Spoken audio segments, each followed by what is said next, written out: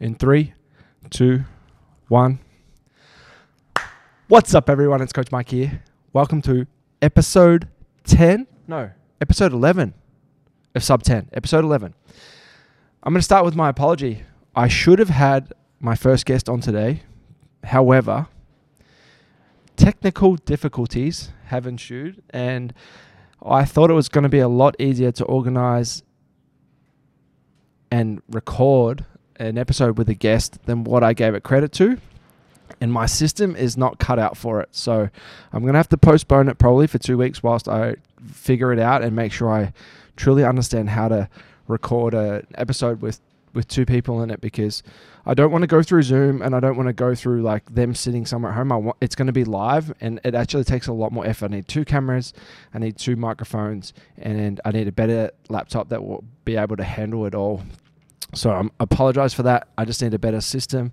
I'm going to sort that out over the next week so that I can record it. So you got me for another 2 weeks, but I've got a really great episode today because I think it's great. It's some stuff I'm learning at the moment. I'm going back to my foundations, and I'm spending a lot of time at the moment learning about nutrition, but also just like refining some old training ideas and things that I love. So the secrets to hypertrophy training. And why am I doing this? It's a big interest for myself because it's something I've sort of been pushing at the moment. I'm trying to get as big, athletic, and aesthetically look good as I can at the moment. That's sort of like how I would describe it.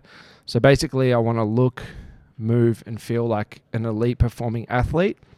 And I model myself off like a rugby league athlete. I think in terms of what they do with the collision-based sport athletes, that's sort of something that I aspire to be like, and those are the athletes I train a lot of, collision-based sports, and I want to sort of push myself to really understand that. And then I wanted to go and learn things that are going to help with a lot of off-season programs and or the start of a pre-season program, because a lot of times we have to analyze and constantly go back and review what we're doing and see if there's opportunities to improve.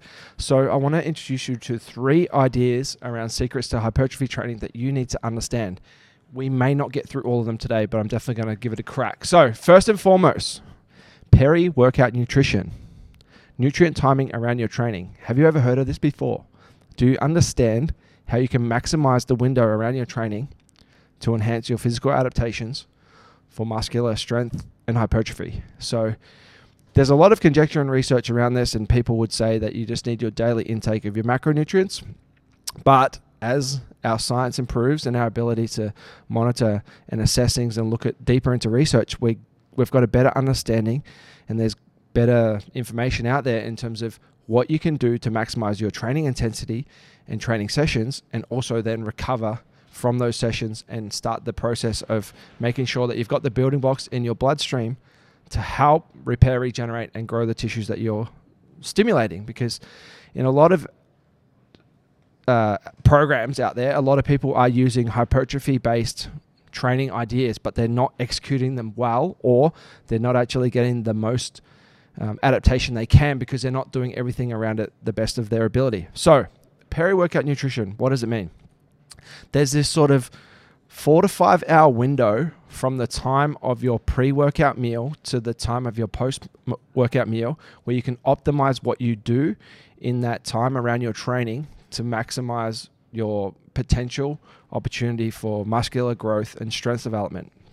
So it's giving the fuel to the muscles to actually get the adaptation you're training for.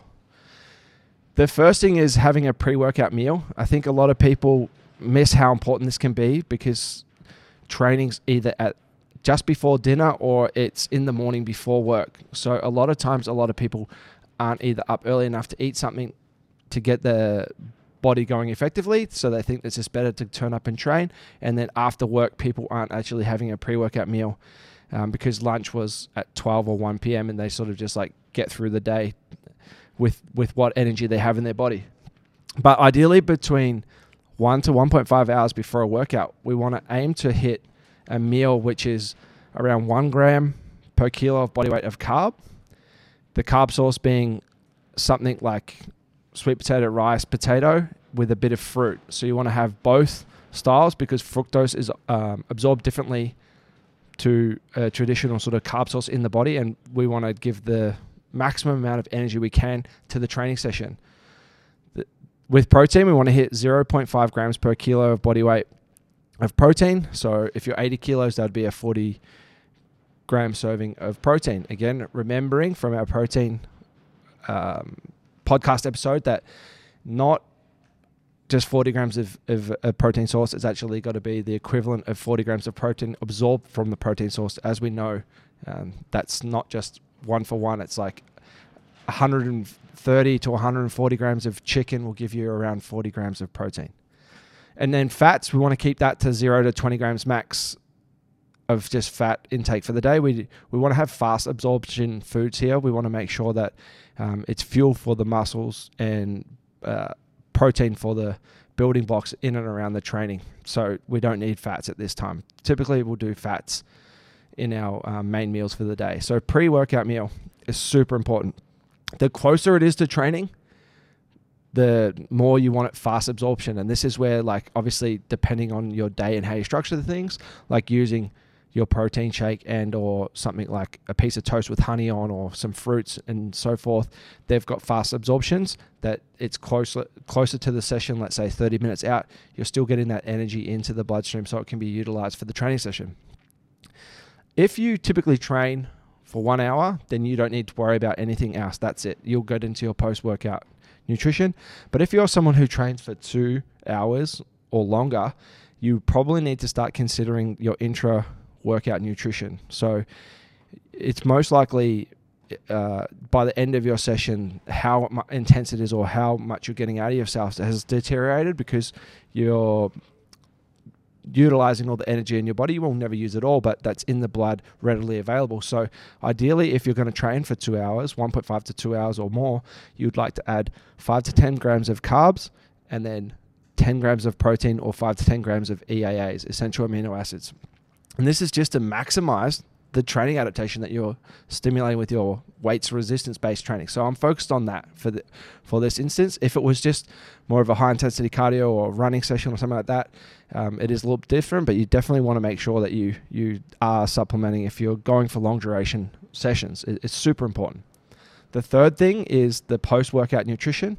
So again, we want to look at something similar. It's like 1 gram per kilo of body weight for carbs, 0.5 grams per kilo of body weight for protein, and then we might look to add up, increase the fats up to 10 to 20 grams.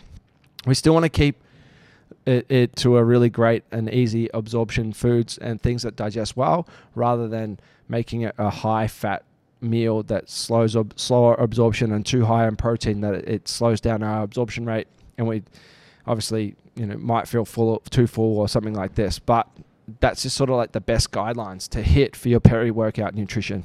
So you want to optimize as best you can, utilizing these components in and around that window from the pre-workout to the post-workout being 4 to 5 hours time. Now, it's never going to be perfect for everyone, and this is why protein shakes are so popular, having on hand your fruits and things that are easily available to you that you can then eat quickly and get into the bloodstream and the body. So that's the first part to go through. There's some great information out there if you want to take it further, but hopefully that gets you thinking about maximizing your hypertrophy and strength training sessions with peri-workout nutrition. The second thing I'll talk about is training intensity and actually understanding how many sets per week you need to achieve to help stimulate and make muscles grow. So if you want a muscle to grow in this particular area, you're going to need to hit it with between 10 to 20 sets per week, directly relating to that muscle group that you're trying to grow. Now, it sounds like it's achievable, but it's actually a lot more than you think, especially if you try to use a lot of compound movements that involve other muscle groups. You need to actually analyze your training effectively and make sure you understand which exercises you're doing to target which muscle groups for growth, because it's a different beast when you start looking into 10 to 20 sets.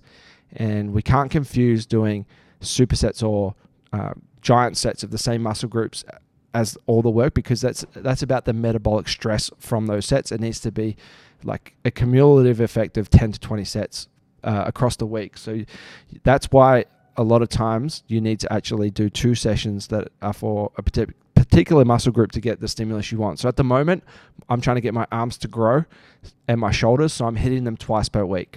On a Tuesday, and I'll hit shoulders, make sure I hit extra shoulder work. On a Wednesday, I hit arm work. And then again on the Friday, shoulders. On a Saturday, I hit arms again, because I really want to make sure that I'm hitting the right dosage for them. You can play a little bit less. Obviously, beginners don't need as much of that. They can get great results with less than 5 sets per muscle group. And genetically, some people are just freaks and they'll grow from sort of anything you throw at them. The last thing, and I've talked about this in another episode, is that sleep is the number one thing on top of everything to repair, regenerate, and make sure that you're actually getting the body to change and adapt the way that you're stressing it from your training. If you're not getting between 8 to 9 hours sleep, you're not going to maximize your hypertrophy growth. You're an idiot if you think you can get away with sleeping 5 hours a day and trying to grow. It just doesn't work. You also know that if you don't do that, your intensity of your training sessions is going to deteriorate. And I'll go back to that quickly before we have to wrap up, because we only have 10 minutes. Intensity of training, a lot of people don't truly understand it, but you need to be working near failure for hypertrophy stimulus, to actually grow, to actually stress the muscles effectively. For hypertrophy demands, you need to actually go near failure in a lot of your working sets. It can't just be 2 easy sets and then 1 working set. It needs to be 3 hard working sets at your intensity for the day. So those warm-up sets do not count. Make sure you're getting your intense sets in. I would love to talk more about this. I'll probably do a follow-up to this. But that is it. Locked in, done, sub 10, over and out for another episode. See you all again on the next one. Let's get it.